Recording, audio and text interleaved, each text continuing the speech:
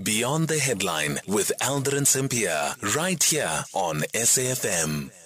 23 minutes after 3 o'clock, we're in conversation next with Dr. David Matsanga, who's a political analyst and an expert on diplomatic relations. So, over the weekend, you may have heard the three West African nations of Mali, Burkina Faso, Burkina Faso and Niger have decided to leave the economic community of West African states, ECOWAS. They accuse ECOWAS of having moved away from the ideals of its founding fathers and Pan-Africanism, saying that the bloc is under the influence of foreign powers. Our guest, Dr. David Matsanga, says that he saw it coming and is not surprised by these three nations' decision. He now joins us on the line to elaborate further. Dr. Matsanga, good afternoon. Thank you so much for making time for us. Before we get into the decision that has been taken by these three nations to withdraw from ECOWAS, how should we understand the role of regional bodies such as ECOWAS, such as SADC, and also the rules that are in place and when a member can leave or be suspended? First of all, thank you very much. These regional bodies are there to enhance unity. Unity that we had two factions.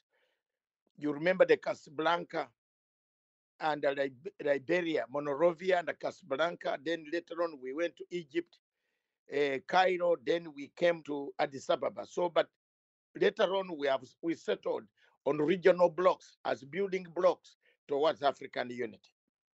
That's point number one. But these building blocks have powers and they dictate on a number of conditions, especially the conditions of democracy. And for me, in Africa, so far, apart from South Africa, and Ghana, and perhaps now Liberia, there is no other country that has got democracy, that does elections, and election does not kill people. Everybody in Africa, in every country, there is somebody dying as a result of this so-called democracy and elections. So for me, I don't see any country apart from those three that have done very well as far as democratic space is concerned. The rest have not, because every time, every 5 years, people die. Therefore, these regional bodies have their type of objectives. They have their agenda to unite the countries under them, but also to look at block by block building of African Union. The center itself is not holding. So African Union itself is not holding, is captured. What do you expect about ECOWAS? What do you expect about East African Community? What do you expect about SADC? You can see what happens in all these places. That's my position. Yeah. With this decision then that the three nations have now taken to withdraw from ECOWAS, what do you read into it? And also the accusation of foreign interest and influence on decisions that are taken by ECOWAS. It is true. There is plenty of foreign interference, especially from France. And the chairperson of ECOWAS right now is a French satellite system on African continent and in West African states. The chairman is Bola Tinubu, who is the president of Nigeria. He's always in Paris. We don't know what he does, what he eats in Paris, but he is always there. So these organizations have been captured. The AU itself is captured. If you look at what is happening at the states in West Africa, I'm here and I'm looking at so many things that have happened. You will just cry tears. In Nigeria, every minute there is somebody dying.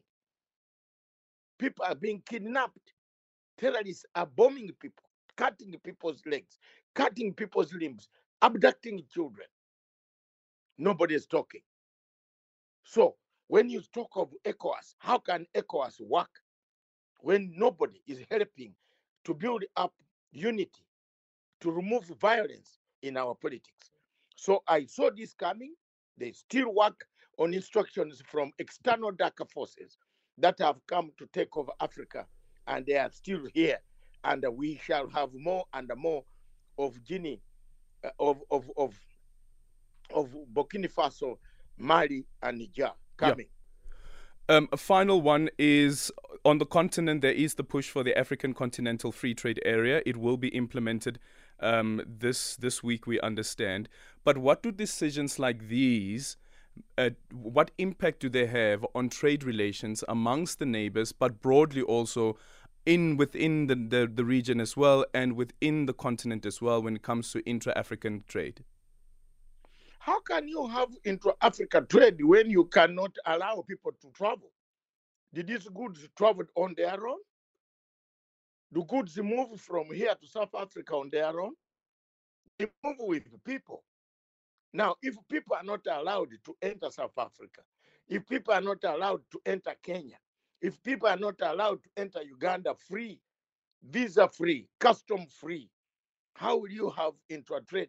What will intra-trade come? Where will it come from? This is just something that we are trying to do, trying as an exercise. Even East African community in Kenya here, in East Africa, we have not been able to trade. We still have border situations where people cannot trade freely.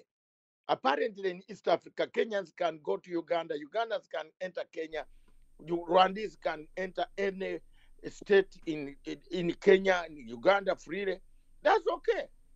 In ECOWAS, there was that movement. If you have a passport from one of the countries, you can enter. You can do your intra-trade without any hindrance. But in SADC itself, some people need visas to come to your place, if I'm not mistaken. And you can see it is. I'm not too sure about the visas from the SADC region, from the SADC countries. Yes, doesn't the Zimbabwean need a visa? No. They have removed it. Yes, if they have removed it, that's very good. But how many Zimbabweans can fly into South Africa? Why do we have so many of them being returned? What is the problem? You can see those are the type of problems that cause a lot of chaos in African countries. We have not normalized our relationship properly. We have not done enough to lay down intra-trade. What shall we do? If Ethiopia goes to build a railway to Somaliland, you saw what trouble it has caused. It only suggested this place has never been infrastructure. I want to put. Dr. Matsanga, unfortunately, we run out of time. Dr. Matsanga there, political analyst and expert on diplomatic relations.